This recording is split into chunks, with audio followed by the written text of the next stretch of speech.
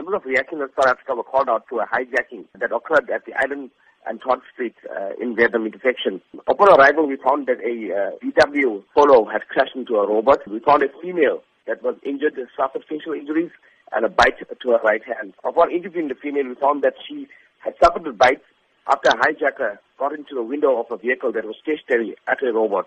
The hijacker then got into the window, attacked the female, and when she drove off and crashed into the robot, he was injured after he was flung out of the vehicle. So which areas in the Durban vicinity have been notorious in recent times for these criminal acts? Mostly at the robots on the R102, robots at the CBDs in Phoenix, Verulam, Tongat and surrounding areas. What should be common practice when a victim does come into contact with a criminal at any intersection or robot? We urge the victims not to resist, to hand over the vehicles. Most of the time, the suspects are armed with firearms and they're not afraid to use it. They have shot a few victims in some of the cases that we have attended to.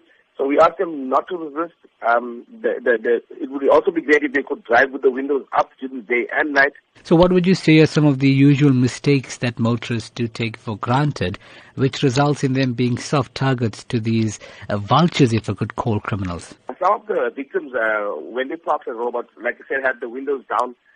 Female victims usually put on makeup at the robot. They may not aware of the surroundings. Before the suspects approached them, they could have driven off if they were aware or were looking around the vehicle when they were stationary.